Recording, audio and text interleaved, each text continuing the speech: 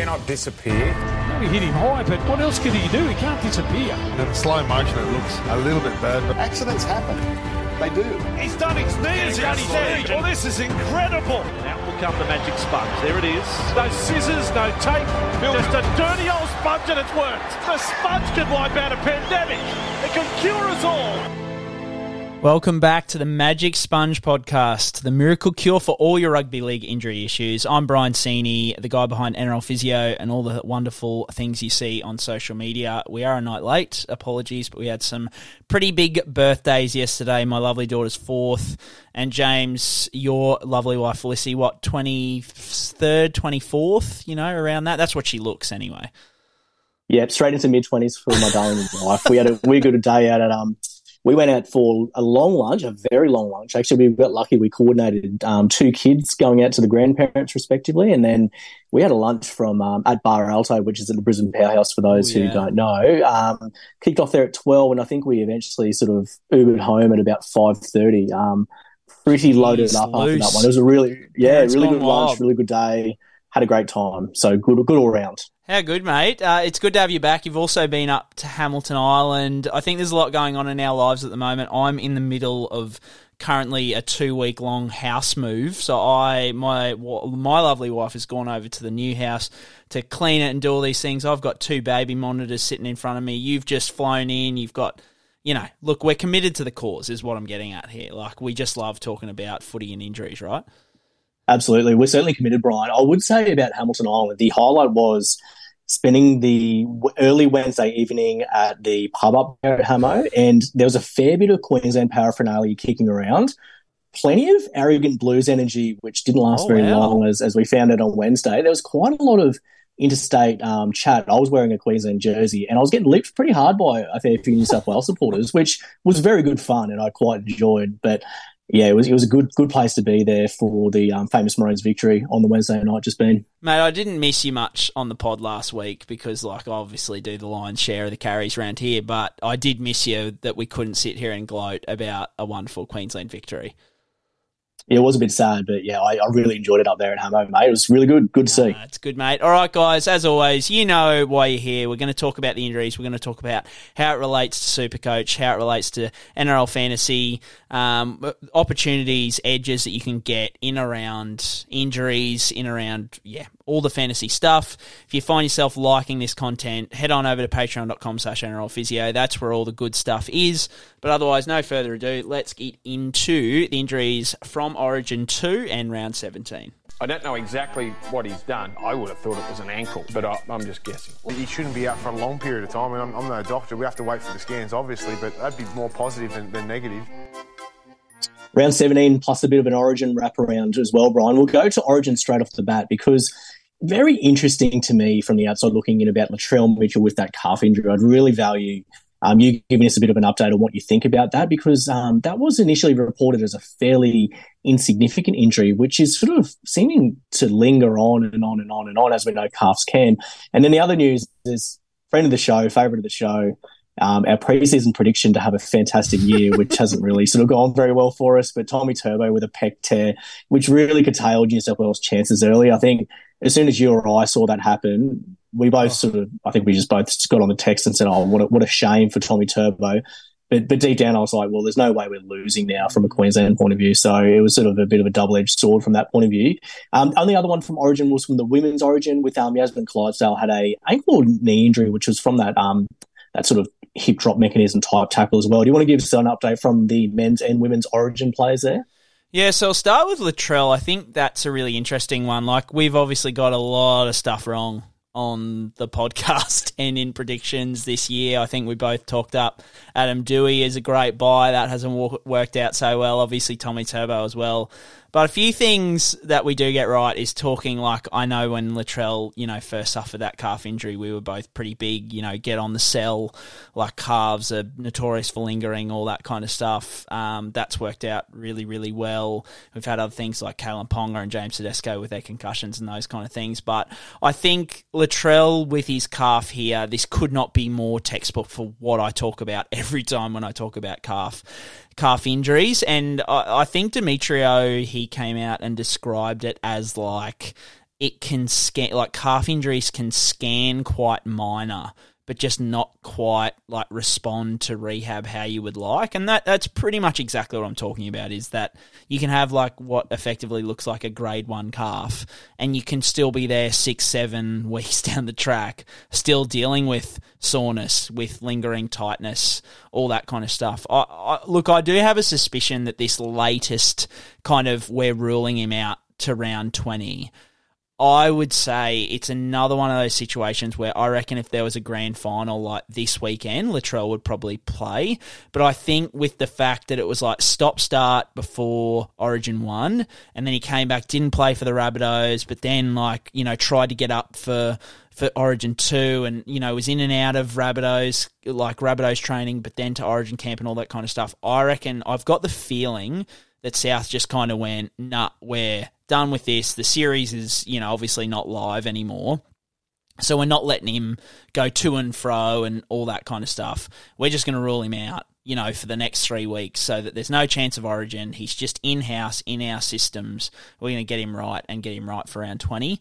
So I do feel a little bit better about it now that they've kind of just ruled him out for 2 or 3 weeks and said, look, he's not going to be back till round 2021 kind of range. 21, they've got the bye round 20, yeah. There you go. So round 21, like that gives him heaps of time. Like, look, like calves can linger and all that kind of stuff. And I spoke about on the pod last week about how, Latrell was carrying a little bit heavy, or heading into the year a little bit heavy, which probably can contribute to those calf injuries lingering around. But surely I'm thinking with 3 to 4 weeks to kind of get him right, I think by round 21 you can kind of expect a new and improved Latrell, a bit like what he came back sort of towards the end of last year and absolutely killed it. Like I'm pretty confident in him sort of from that round 21 onwards, because the performance implications aren't really all that high. You'd expect if he's fit and he's firing, he's good to go. It's more there is probably an increased risk of ring injury beyond the normal level for calves, just because of how long he dealt with it. Says that there might be some impairments there. I mean, how are you approaching him from a super coach perspective? I know we've got a draft question later, but even from a classic perspective, would you buy him sort of round 21 straight off the bat, or would you sort of wait a week or two? There's not many weeks left in the season, I guess, after that. And he does have another buy late, like round 26 as well. Yeah, you're right. So I would be looking to get him in straight up in round 21. I think they've got Broncos, West Tigers, Sharks, Dragons, Knights, bye, Roosters. So it's not a bad draw. And I think the Bunnies go as the Latrell goes. I think if he's fit, you want him in your team in any way you can make it happen. So I would be pretty happy to pull the trigger there, to be honest, Brian. I was just on your point about conditioning, just casting my mind back to Josh Schuster earlier in the year. He was a calf injury that led to a pretty significant lack of conditioning as well, wasn't it? Was that something that was that the situation early in the year with Schuster? 100%. Yeah, exactly the same thing. And Schuster was carrying a bit of weight as well by what we saw in those photos. Yeah. So that's an interesting sort of, parallel there that may well be the case too, that may explain why it's lingering on a little bit longer. What about Tommy Turbo with the update down on the pec tear? I think it's season confirmed over for Tommy Trbojevic again. I think it's another one of those situations where he could be back in 10 weeks. Like we've seen guys with pecs even this season, come back around that 10-week mark. But the conspiracy theorist in me, he needs to be out for 12 weeks for Manly to get the salary cap dispensation for, so I would say he's just going to be out, and they've already been approved for that. So he can't come back in 12 weeks is the way I understand. Oh, well, when I say he can't come back in 12 weeks, we've seen this year how the NRL guidelines can be bent at different times for different things. So, but I would usually looking at 10 to 14 weeks for that kind of injury. A bit of a discussion I wanted to have with you here, because I know I'm getting heaps of questions about it, and I know how I feel about it, but the usual, and we have the discussion every time, what does this mean for Tommy Turbo? Where does he go from here? All that kind of stuff. I guess my sort of take on it is it's a pec tear. He's had a pec tear in the past. That means that inherently he is at an increased risk of pec tears moving into the future, even though it is the other side. The risk factors that were there to contribute to his pec tear on the other side in the first place still exist for a pec tear on the other side. So, look, I think there's that component of it, but there's also the component that it's just bad luck. Like, pec tears happen to guys all the time. So it is a footy injury. It's like a traumatic contact injury, so they can happen at any time.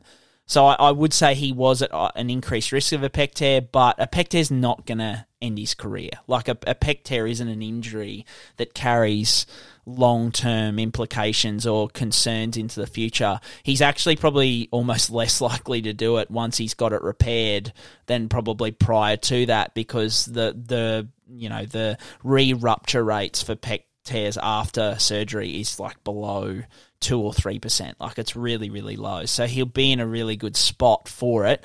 Like, my biggest thing is, like, I'm confident in him from that perspective. I think something that, and why I wanted to really get your opinion on it, because I know you love going down the Anthony Seibold rabbit hole here.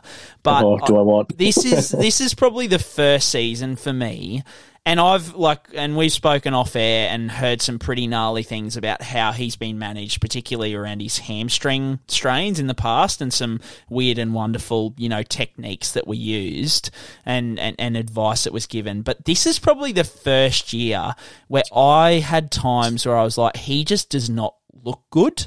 Like, I think even when in the past he's had his hammies and stuff like that, when he's come back, he's looked really, really good. And he's looked like the Turbo that I've always seen and stuff like that. And I know he had the back spasms and the hip pointer, and that can contribute.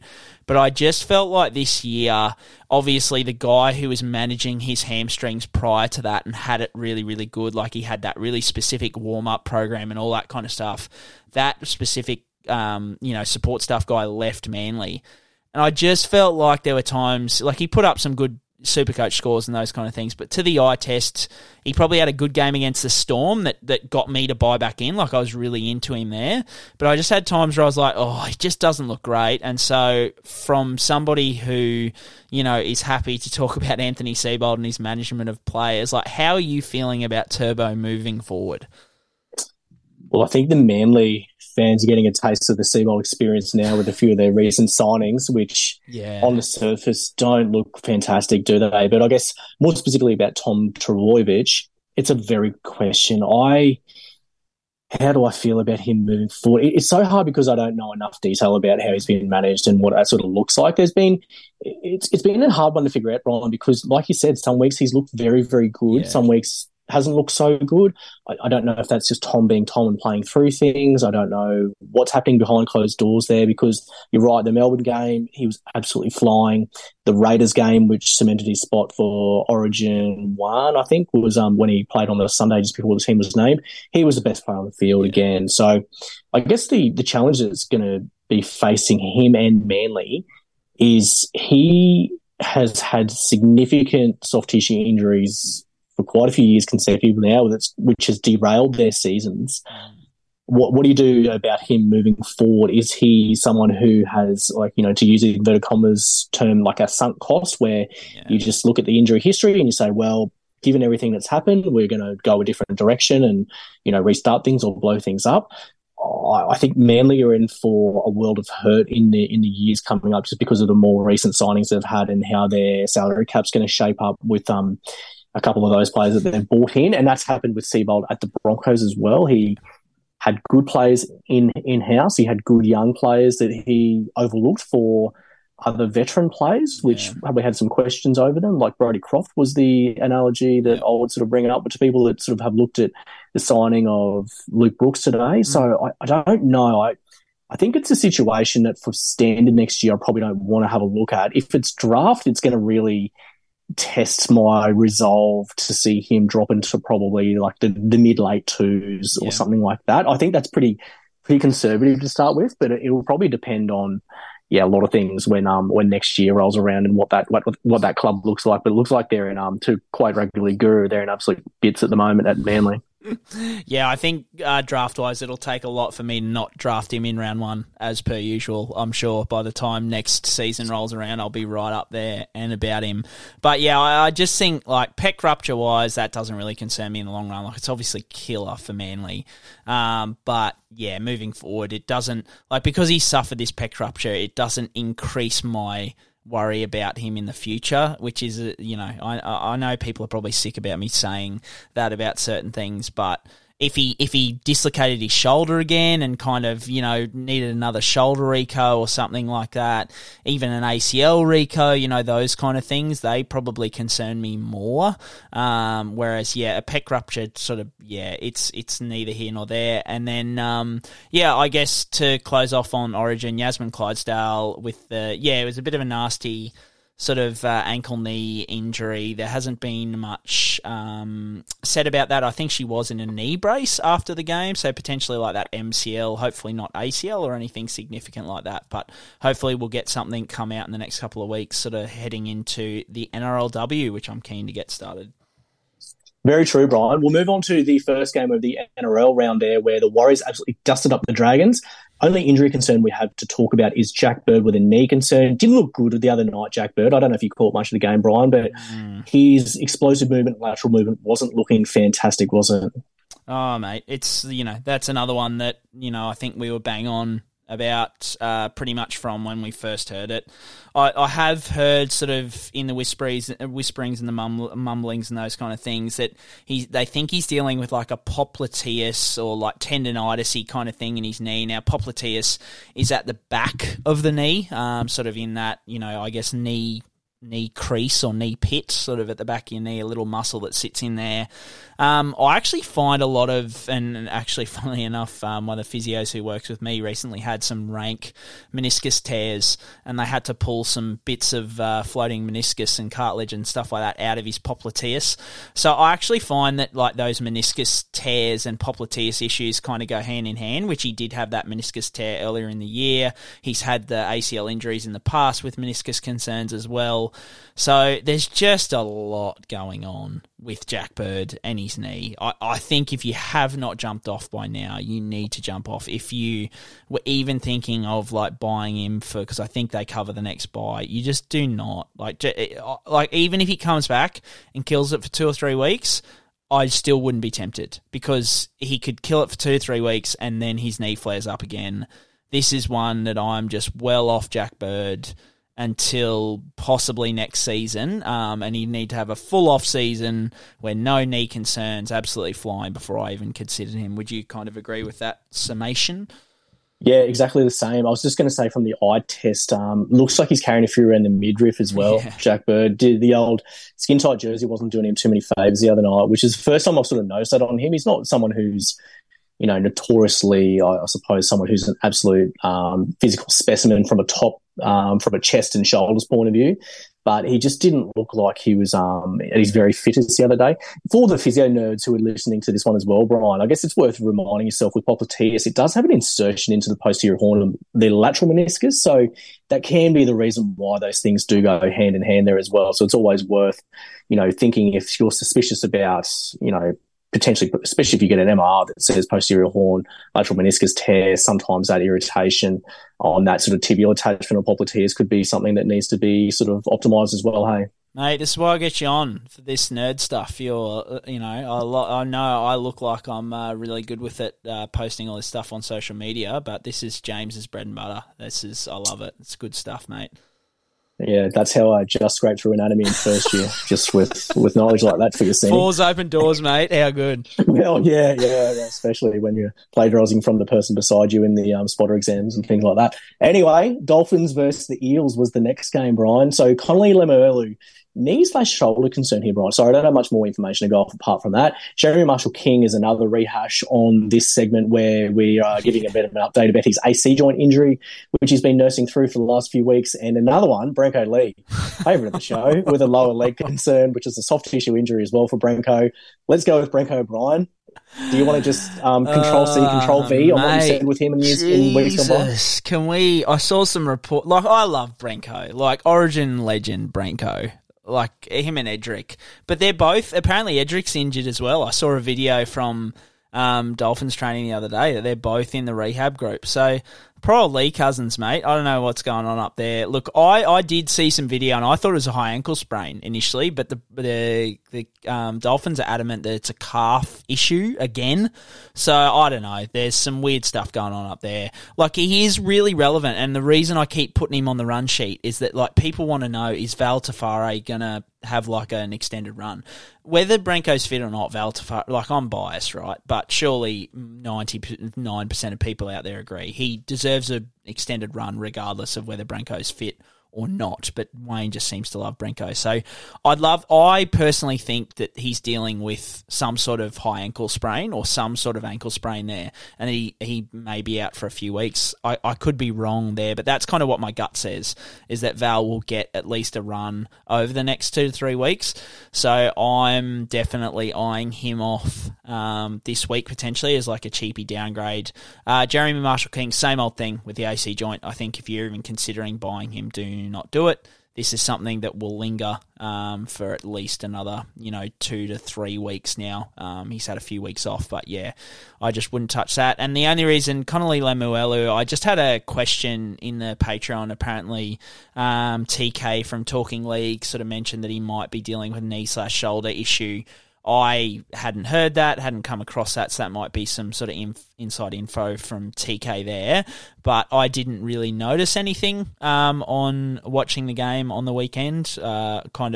Watched through hands across my face considering the scoreline. But, I'm not really sure what's going on there. I think Wayne obviously just prefers the experience of Finn Diesel and Kenny Bromwich for the moment. But I wouldn't be surprised to see Connolly back in the run-on side in the coming weeks. Yeah, I agree with your thoughts on Connolly there. I think he's been a really good find for the Dolphins this year from, coming down. By the way, the Cowboys, how much second row depth did they have before they let a few guys go? They let him go. They let Tommy Gilbert go. There's obviously like a few guys injured as well, but the Cowboys had this just absolutely loaded second row sort of forward depth up there. But he's been a really good find for the Dolphins. I think he's been great this year. Hey, oh mate, how many edge back rowers do the Cowboys like have in their systems? Because there's that the guy came off the bench on the weekend too, and they've got and they've got Lukey. He's good. They've got Luchi Leilua. They've got Nanai. They let Gilbert go. They've just got that. Like, they must have had him coming out their ears. Crazy. Yeah. Seriously. Next game on the slate there, Brian, was the Panthers versus the Knights. No injury concerns out of that game. So we might move forward to the Storm versus Manly Seagulls game. Injuries out of this one. Nick Meaney with a leg concern. He's one that's fairly fantasy relevant, which will probably be worth speaking to a little bit more. I don't have too much more info apart from leg injury. And Aaron Penne with an ankle injury there. Do you want to give us Nick Meaney a bit of an update there to kick off? Yeah, so I didn't notice this. I didn't watch this game all that closely at the time, but I did notice he came off early. I thought it was more like just looking at the box score. I was like, oh, okay, he's just taking him off for a bit of a breather. But he actually, I got a question on Patreon about it, so I went back and had a look. He does come off limping on his right leg. I looked at every play sort of leading up to that, and there was nothing obvious that I could see. There was actually quite a few of these kind of injuries this weekend where there was no obvious mechanism of injury. So, I mean, we haven't heard anything too crazy at the moment. We'll talk about some other guys at the moment, in a moment, where like similar sort of thing happens, but now we've kind of heard of potentially serious injuries. So you'd hope that the Storm would have given, us some sort of indication. Because the thing is, like, at this stage, that could be a cramp for Nick Meaney. He could, have just been struggling with cramps with no obvious sort of mechanism. But then you've got the likes of Jordan Ricky, who also didn't have an obvious mechanism, and he's having scans on a suspected Liz Frank injury. So, yeah, I didn't see anything obvious. More often than not, like, Jordan Ricky is the exception to the rule here. Like, more often than not, guys just come off with cramp or they've copped a knock or something like that. So the odds are in Nick Meaney's favour, and there certainly wasn't anything obvious there. And then Aaron Penne with his ankle, it was a classic lateral ankle sprain, although through contact, he copped a blow and it sort of turned his foot in. And provided he has avoided a fracture, he shouldn't be out for, too long, 2-3 weeks at most. Yeah, good summary, Brian. Broncos v Titans in the derby here. Sad to see the Broncos go down in this one. Big concern as well for the Bronx. Jordan Ricky looks like they're suspecting a Liz Frank injury there. And then other concerns for the Titans and probably the Queensland Maroons as well about David Fifita with an ankle concern. Do you want to give us the rundown of those two gents, Brian? Yeah, I think Jordan Ricky, as I said, like similar sort of situation to Meaney. Like he just came off with about 8-10 minutes to go. And was limping a little bit in the minutes leading up to that, similar to Meaney. No obvious mechanism of injury there. He actually kind of chased through, once again went back and had a look. He chased through on a kick, like I was trying to charge or put pressure on a kicker. And he just kind of tried to turn after he went through and just like quickly grabbed down at his foot. So yeah, it was a really strange one. He's apparently having scanned on a suspected Liz Frank injury. So obviously, if there's any, like even if it's a sprain, Liz Frank sprain, you're usually looking at somewhere in that 3 to 6 week range. If it needs surgery, then we've spoken about it before. You're looking at least 12 weeks, season would be over. So I am heavily eyeing off Brendan Piakura this week as a downgrade. I think if there's any sort of injury to Ricky's Liz Frank, I think I'm going to bring in Piakura over Val Tafare as my cheapie option. What do you think about that as a Broncos homer? I think Piakura's looked okay since he's come in. Yeah, he has. He's looked pretty solid, actually. I think he's probably looked a bit more likely than even Kurt Capewell, who we know is missing for a few more weeks too. So the security should be there, Brian. I like the call. Yeah, cool. And then Fifita with his ankle, there's been no reports of any, major concerns here from that hip drop-ish tackle from Paddy Carrigan. I think, I just always get concerned about these because we've spoken about that many times where, you just can't tell the severity of these from video, and that sometimes guys can play out the game, and he only had to play out a couple of minutes, and and you can still require surgery on those kind of things, so there's no guarantees here. He could be facing a significant time on the sideline, unfortunately, but my gut once again is saying that thankfully, Paddy Carrigan just landed on the ground before he landed on Fifita's ankle. So Fifita's ankle still got trapped, but he didn't kind of have that full weight of the body going down on it, which, that's where the NRL's drawing the line for hip drop tackles. And it does make a little bit of sense because the ground at least absorbs some of that force.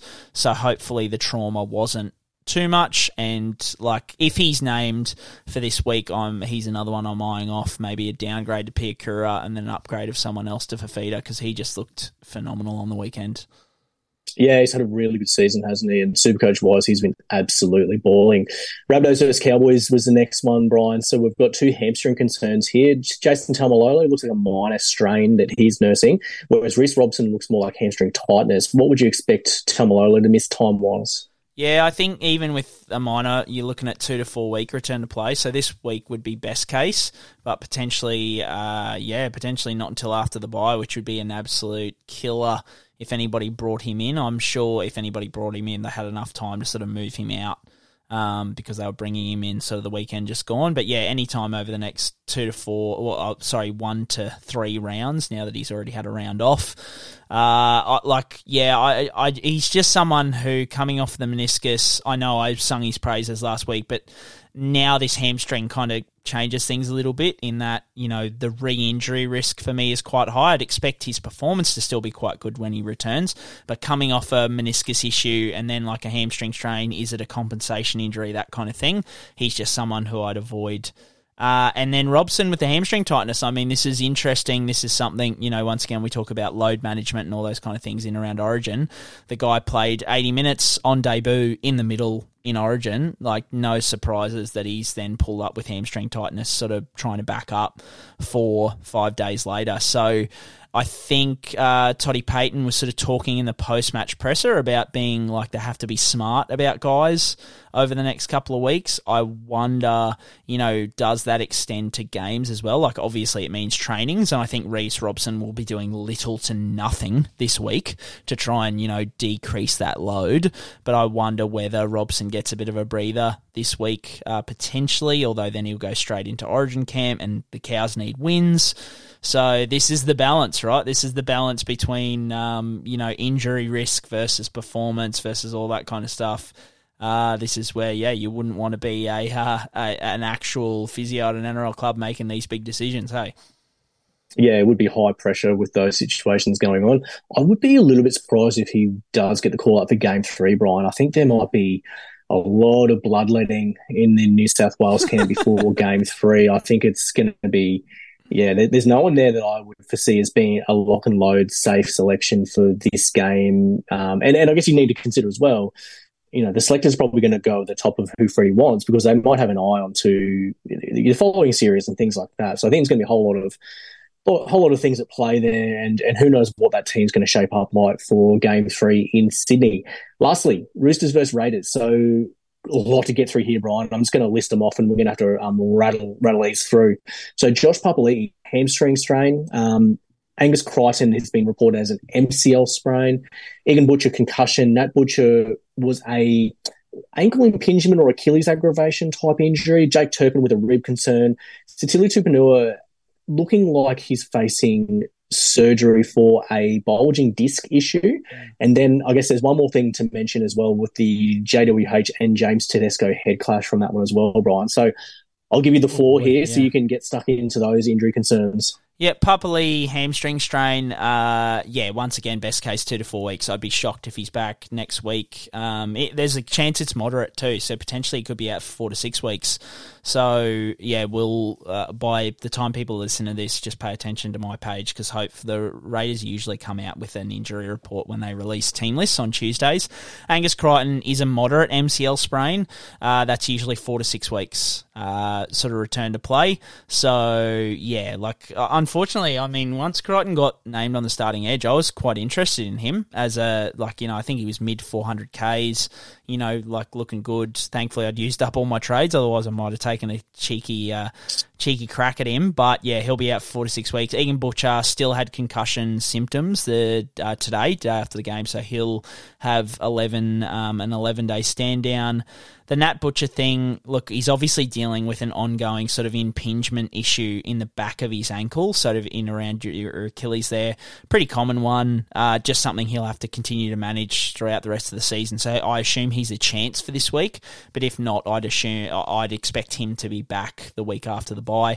Jake Turpin has been cleared of a rib fracture, so that sort of rules out him needing 3 to 4 weeks off straight off the bat. You still can have a super painful rib cartilage injury, but usually guys are back in that sort of 1 to 2 weeks even with that. But the big thing obviously there is that he's going to be playing with pain, getting painkilling injections, those kind of things. Being a middle forward, you probably expect his production to dip a little bit. So I'd say Turpin owners particularly got a lot of questions. I think he was a big NRL fantasy player. I'd expect you to have his services this week, but I would be shocked if his output is all that great because he's going to be dealing with that rib concern. Once he gets back after the bye, I think Brandon Smith got clearance from the specialist to return after the bye in round 20. So, there's some murkying of the water there. So I think you probably hold on to Turpin this week, but then potentially after that, it might be a sell. Tupanua with the acute disc injury and surgery. Yeah, look, he apparently just presented with some really rank neck pain on Saturday night, the night before the game. So he'd been dealing with a corked quad during the week. And just got this neck pain, and they've done some scans, and he's got an acute disc bulge there. Look, I guess the biggest thing here is that Buzz has reported in the Daily Telly that he's going to require surgery and his season will be over. That hasn't been confirmed yet. He's going to see the surgeon tomorrow, but obviously, Buzz has probably got that info from someone at the club, in around the medical staff, and the medical staff will have a fair idea. Had a few questions sort of about, why can't they just manage this conservatively? And a lot of people who come and see myself and yourself, James, with disc bulges. I mean, I spend all day, every day telling people that disc bulges aren't the death sentence that, people probably think they are or used to think they are. You can, manage them conservatively. It's not something you always need surgery for, but there are also not every disc bulge can also be managed conservatively, right? There are some that are that far gone, and depending on the actual symptoms, the function, all that kind of stuff. And I mean, especially at this professional sporting level where they may not want to, go down the conservative path and lose, 2 to 3 months and then need surgery anyway. Sometimes they take the calculated risk and they go, well, we're happy to just go with surgery as the option with more certainty, even though it's probably not something that I would suggest 99% of the general population do. Like your experience with disc injuries, I'm sure you see it a lot, and would you kind of agree with that there are some that unfortunately do require surgery? Yeah, I think first of all, Brian, your natural history is massively in your favour with any disc injury. So whether you're talking disc bulge, whether you're talking disc protrusion, disc extrusion, or even, in some sort of literature you read, even sequestrations, like those really significant concerns that have the ability to resolve without surgical intervention. So I think that's probably an important point to make, is that usually if you leave these things alone, your natural history is in your favour, but it really does matter on, it depends on a variety of factors as to what would need surgery versus not need surgery. But for most of the stuff we see, I would probably see a population that has probably too much surgery, I would say, in sometimes in particularly in people that, may not be in the best sort of physical condition from a surgical optimization point of view, with big health concerns on top of that stuff, which makes, everything a little bit murkier in terms of outcomes and, going through those things, getting through those things and where to next. So yeah, a lot of different factors there, but you will probably see at the elite sporting level a more of a inclination towards intervening. Yeah, I would say. Yeah, definitely. And then the Teddy and JWH head clash, I think this was something that kind of went unnoticed, by most people. But interestingly, Jared that it was a pretty heavy head clash. And then the NRL were forced to come out and sort of defend it because Teddy got hit in the head, hopped up, and then was kind of running back behind the line. It was on the try line, and he seemed to stumble. He did seem to stumble, but by all accounts, they've said that he tripped on the ref. You couldn't really see from the telecast. I did go back and have a look. You couldn't really see whether that was what happened or not. But I assume they're not gonna be okay with him staying out there after stumbling after a head clash like that. So hopefully he's all good and no sort of delayed concussion symptoms, which we know can be a risk with guys with concussion history. But I thought it was worth mentioning for sure. Very well summarised there, Brian. We've got through a lot of content already, so we've got to finish up with the round review and state of origin review. We've got to get into the Patreon questions. So we've got a fair few to get through tonight from a Patreon point of view. So it's been busy over there on patreon.com/NRL Physio. Again, that's the page. We want to get these questions in and answered on the Magic Sponge podcast. If you want more specific information relevant to your fantasy team, then Brian's a good person to go to for those reasons. With the Tommy Trbojevic and Cleary, the conversation about the state of origin after the season is finished, but does this have to get a bit more serious? What are your thoughts around that, Brian? I think, there's no perfect time to have it because postseason, you've got guys who are playing through injuries sort of from even sometimes early, but mid to late season, they're playing through injuries to get through to the off-season to have surgery. So I think when we kind of got a taste of it in that COVID year, I think you're just going to have a lot of guys pull out because they need like a shoulder reco or a knee clean-up or, something like that. And the club's like, nah, I'm not waiting a month for you to get through Origin before we can do this surgery. You're getting it now so that you can be ready for round 1 next year. So, there's just no perfect time. My preference still is to have 3 standalone weekends. I don't see how that's not where we're heading with it, is 3 standalone weekends. It's big enough to do that. I know for whatever reason the telecast doesn't quite get, as many viewers on a Sunday night. I don't understand why. I still don't get that. But, it doesn't seem to. But, my preference still, and I think the best balance is to have, and that's 3 buys, for teams. So if you don't have players involved in Origin, that's 3 weeks where they, have a bye or have a rest. It'll be good for the comp in general, because at the moment it just blows the comp apart a little bit. There are some arguments that yes, like holding it postseason won't affect it as much, like the Tommy Turbo injury, wouldn't happen till postseason and all that kind of stuff. But I just think Origin it's that balance between Origin as a spectacle versus how much it affects the comp, because for me, if you have it postseason, I think the spectacle just wouldn't be there as much, because you'd have big star guys dropping out and not playing because they need surgery heading into next year. I think we've spoken about it in the past, and you're on a similar wavelength. I don't mind where Origin is at the moment and how it's sort of integrated into the season at the moment. It's a real challenge for the NRL, because State of Origin is the pinnacle of the code, which is a bit backwards because the internationals get bumped to some other shitty window that no one really cares about. And it's just a bit backwards in the way that sort of happens in comparison to any other sport. So it's a really tricky balance. I don't have too many problems with it. I think this conversation happens every year. It doesn't stand alone, doesn't go start of year, end of the year. Where do we do it?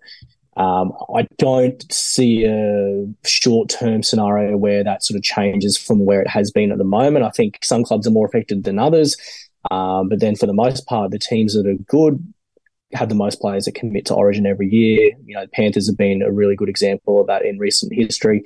So I don't think it'll change, and I don't mind it too much. I've sort of just made peace that this is where it's going to be, and that's just how it is. So that's probably my only final thoughts on that one, Brian. Question number 2 from Patreon is about Te Maire Martin. So he's had a really extensive absence after his fibula fracture. It looks like it's about 11 weeks now. And on the Warriors website, they mentioned he's only in the early running phase. So usually, how long does it take to progress from there to playing NRL if he's in a running phase? Yeah, at least 2 to 3 weeks. This is a really interesting one, mate. And I've even sort of been asking around about this, because 11 weeks, I've charted every fibula fracture since I started looking into this, which was 2017, so 5-6 years ago. There hasn't been one over 8 weeks, just a straight fib fracture, even complex ones.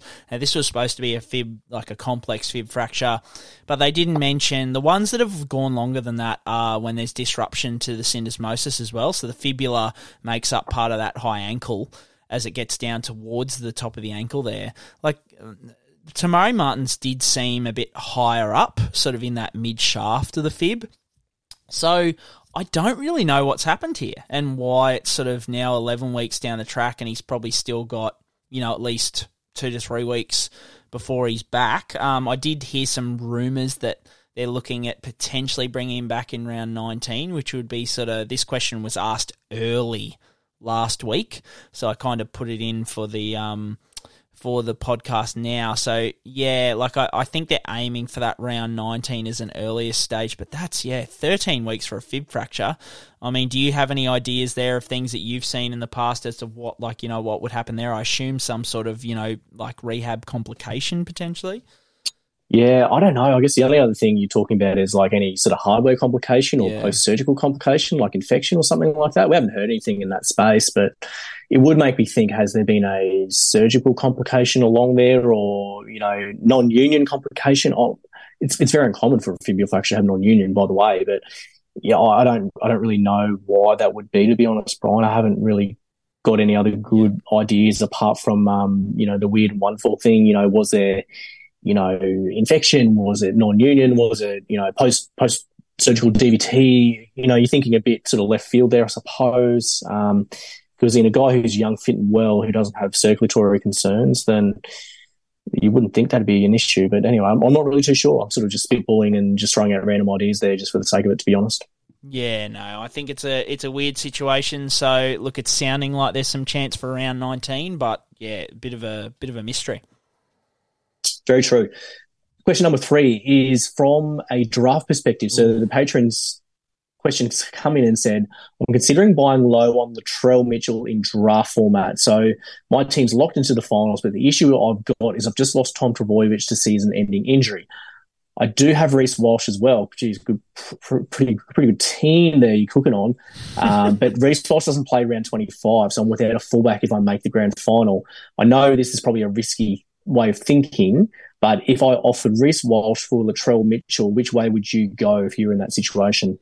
Yeah, so this question was asked prior to the whole Reece Walsh, swearing, thing, which is going to obviously go off tomorrow night, which is a whole other thing. But I think if we talk about it, I know my answer, and I've said it a million times in the past, is like, I'm in it to win it, right? Like if I'm playing a draft comp, I love draft questions. Hit me with draft questions anytime. I know you're the same, James.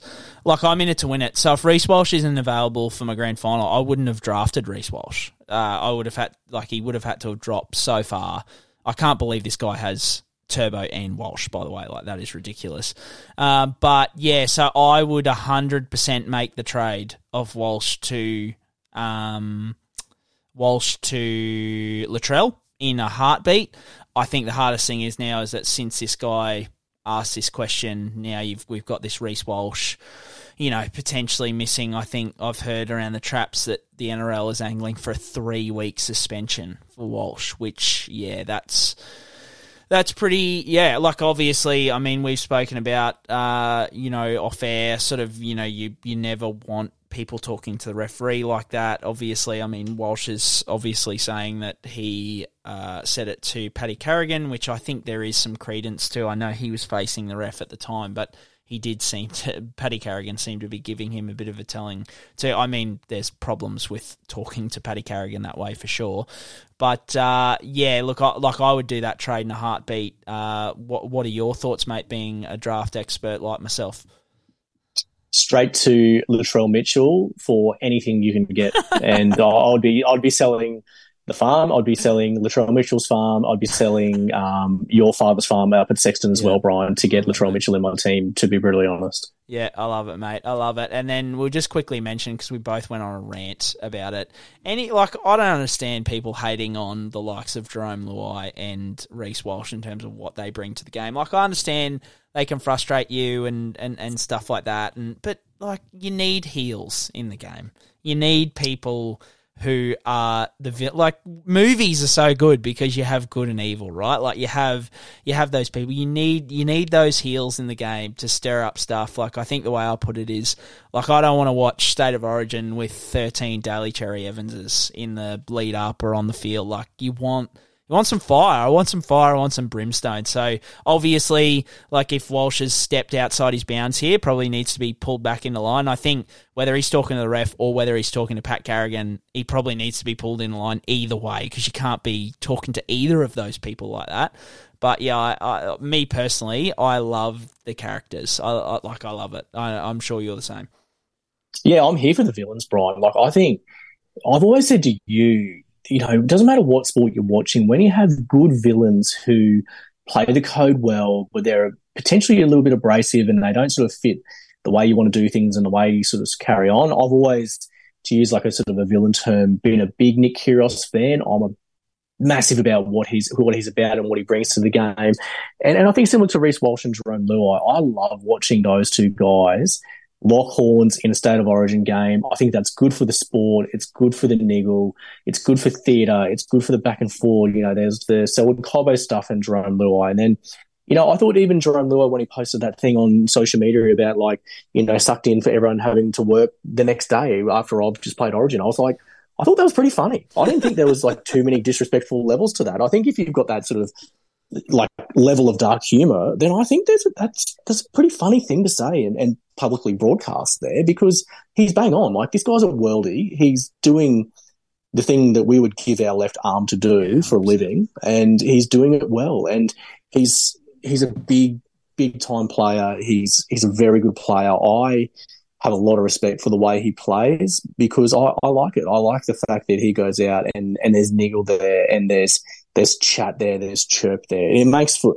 everything to be a better theatre. I'm a huge fan of it. Reece has probably laid up a little bit in the last few weeks just on the back of some pretty good games and some quite big performances for Queensland as well. But what he's got to realise very quickly is that number one jersey doesn't belong to him forever. Kalen Ponga, he might not make himself available for Game 3 this year, but like Kalen Ponga found out this year, you're only there if you're doing the business. So Reece has got to be pretty careful about the especially the judiciary side of things. I think this is his third or fourth thing he's been cited for this year as well. Yeah, I'd say so. There's a little bit of a pattern there. Like I think he's only copped a one-match ban for a shoulder charge, but then he's had fines for all the other things. So he's got to be a little bit careful about going across the line there.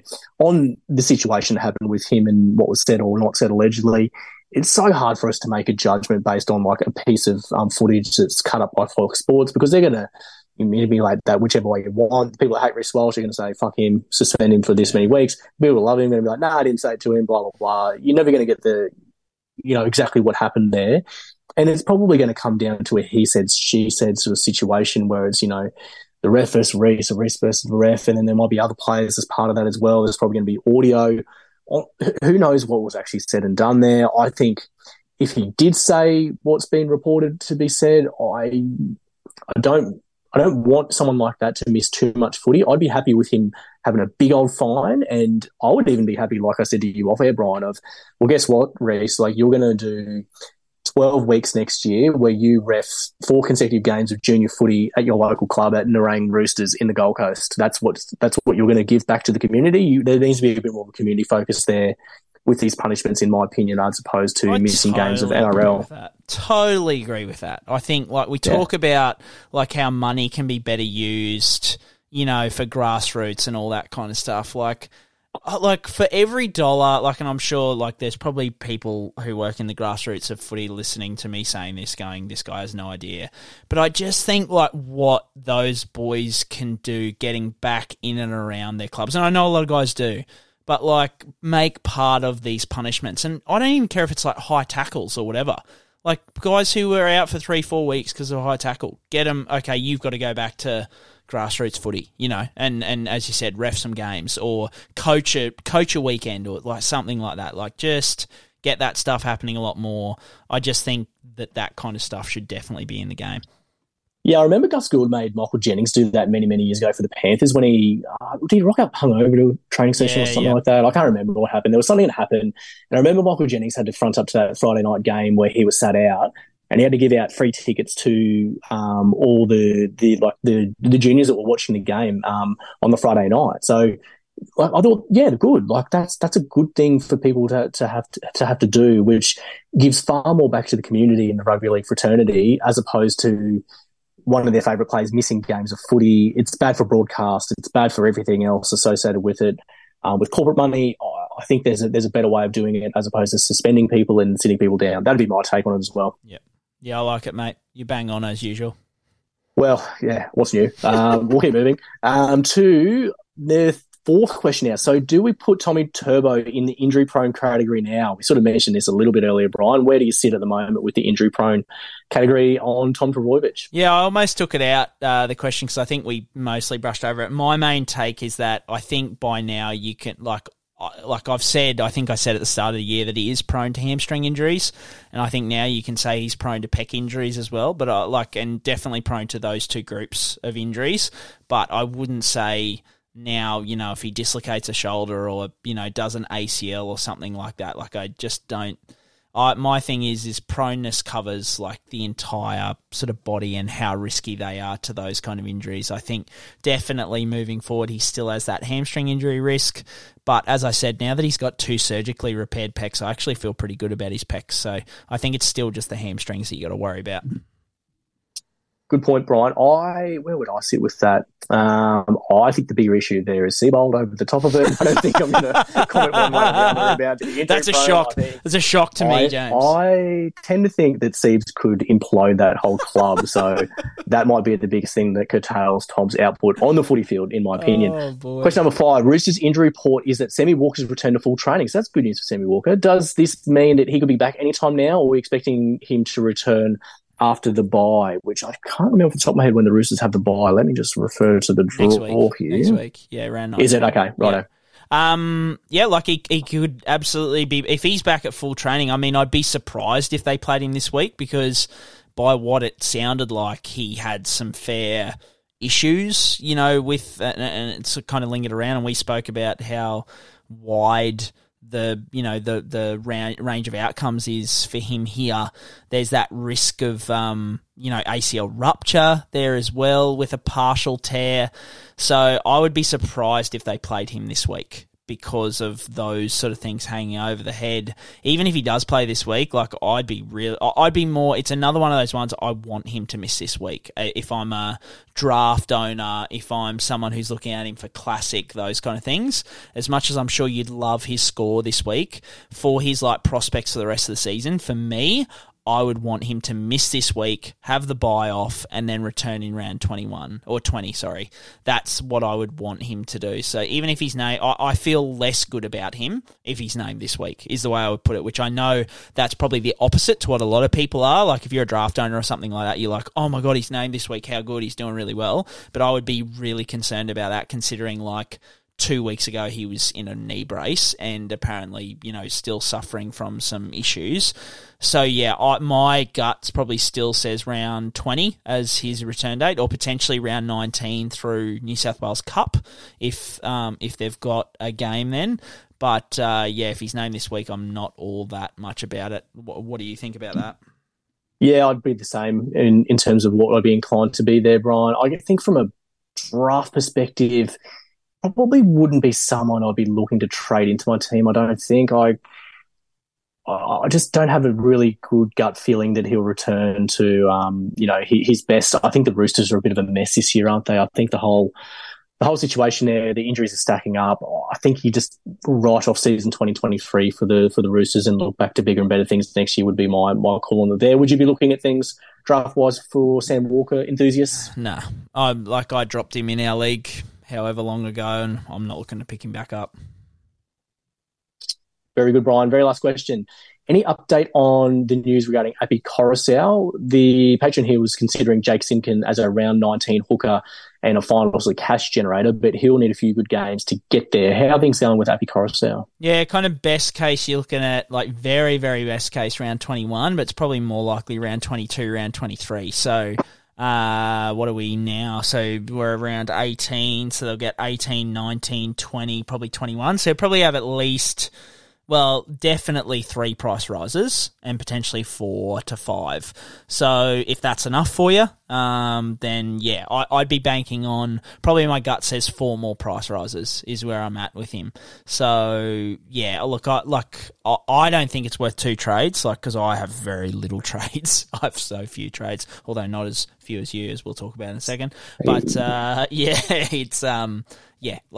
just don't think, for me, where I'm at, it's not worth 2 trades. But if you can do the calculations and figure out, 4 price rises, what that'll get you, and if that's worth it to you, then go for it. I'm sure you, with your trade situation, James, you'd probably be pretty similar.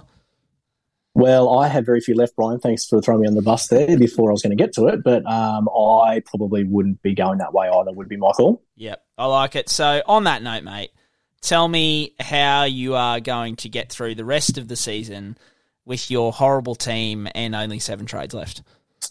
Yes, they're 2 very good questions that I don't have a very good answer for, to be honest. So I think this week just gone, I was sitting all right. I sort of clawed my way back to, I was in the mid-3s. I was like 35 or 3,600, and then I'm down to the early 8s now. So I had 1,017 this week, so I had a stinker this week. So it's really just derailed my season massively. I captained Cody Walker, which let me down. I could have looped Clint Gutherson, but I obviously had Cleary and Nico at the 7 position, so I was already clopping the AE. So I thought, that'll leave me 1 short. And then, unfortunately, Tino was someone I just didn't have an eye on with a late withdrawal, so I was 1 short anyway. So I probably should have just chosen to loop there and gone about my business that way. So because, like you said before, I have so few trades left, I only have 7 left. So I'm holding out this week. I'm not in too bad a shape this week from what I can ascertain. So hopefully I just get my captain choice right and I can sort of start getting back in the points and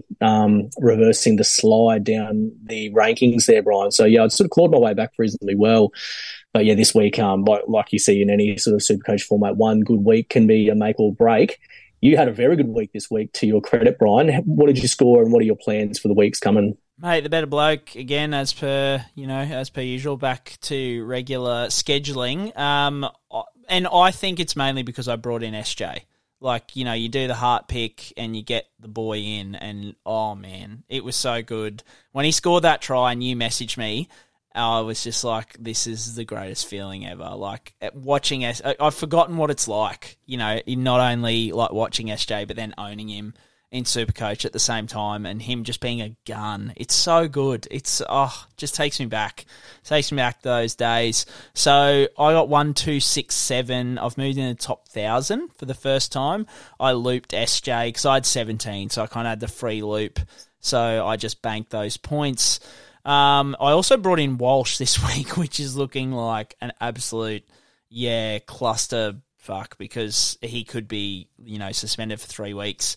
So I don't really know what I'm going to do there. I may have to get Walsh straight back out if he's suspended for it, because I literally brought him in. He had a lowish break even this week, but I was choosing between him and Brimson on the Sunday, and I saw the effort that my wonderful Dolphins put up on the Saturday, and I saw that the Bronx had the Dolphins this weekend, and I'm like, Reece Walsh is the most home run captaincy option of all time if the Dolphins are going to keep putting up that effort. So that made the decision for me, but now he might miss the Dolphins game, which would be an absolute dagger.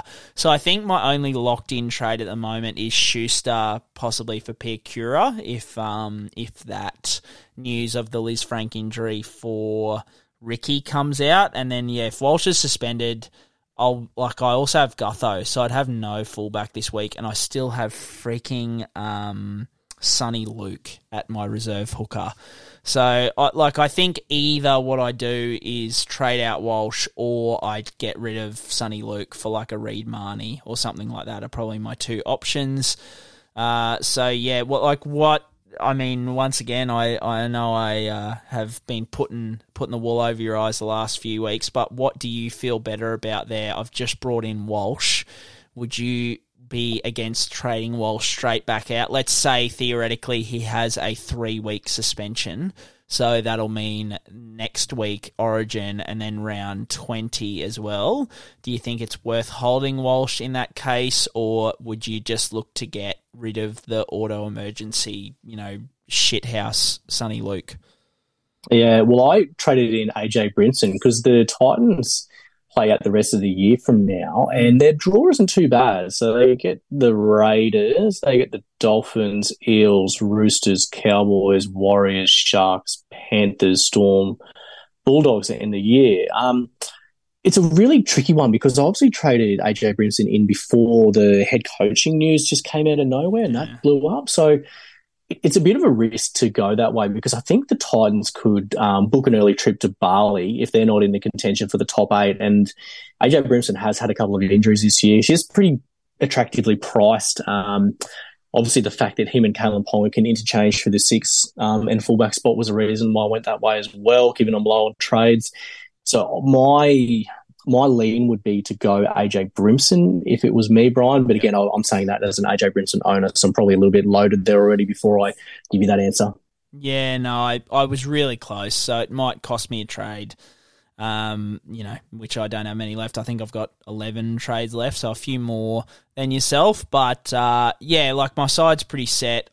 My inkling, what I really want to do is maybe go Schuster down to Piakura and then someone up to Dave for feeder, just because I think now I'd be surprised if he rests after the third Origin with where the Titans are. But, it's going to be an interesting week. I think where Walsh goes tomorrow night will probably, will push me either way. But, apart from that, I think that's a wrap. I think we did pretty well. We had a lot to get through tonight. We waffled like we usually do, but not too bad. Mate, back to usual, a full round of NRL footy this weekend, which will be good. We'll have our full sides available for the first time in what seems like a long time, apart from the Eels, obviously. But, this will be where I think Supercoach-wise, when you've got your full squad, this is where it gets really interesting, where, captaincy options are big and all that kind of stuff. So hopefully you can get back in the good bloke, awards and actually start coming back over the top of me in terms of scoring, hey? No excuses for me now, Ryan, that I don't have work to contend with until January either. So don't remind me. I have a fair bit of time that I can allocate to optimising my fantasy squad as opposed to being on holiday in Hamilton Island and enjoying the local produce that has to offer up there. I love it, mate. Well, hopefully, I mean, we've spoken about it enough, but once I move into this new house, I might have a bit of a designated man cave office to potentially get some video stuff going. We've talked about, now we're getting talking. up on YouTube and all that kind of stuff. So I don't think it'll be next weekend because I'm actually moving next weekend. But hopefully, if there's anybody out there who knows how to do video podcasts and make that an easy thing, because I have done little to no research into that, hit my DMs because we have no idea and we're not all that technologically advanced. If you want to see our beautiful faces on the screen, how exciting. All feedback appreciated, for sure.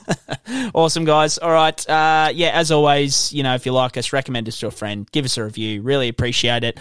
More info like this, patreon.com/NRLphysio, and up the mighty, mighty Redcliffe Dolphins. Suspected broken left fibula. Suffering syndesmosis.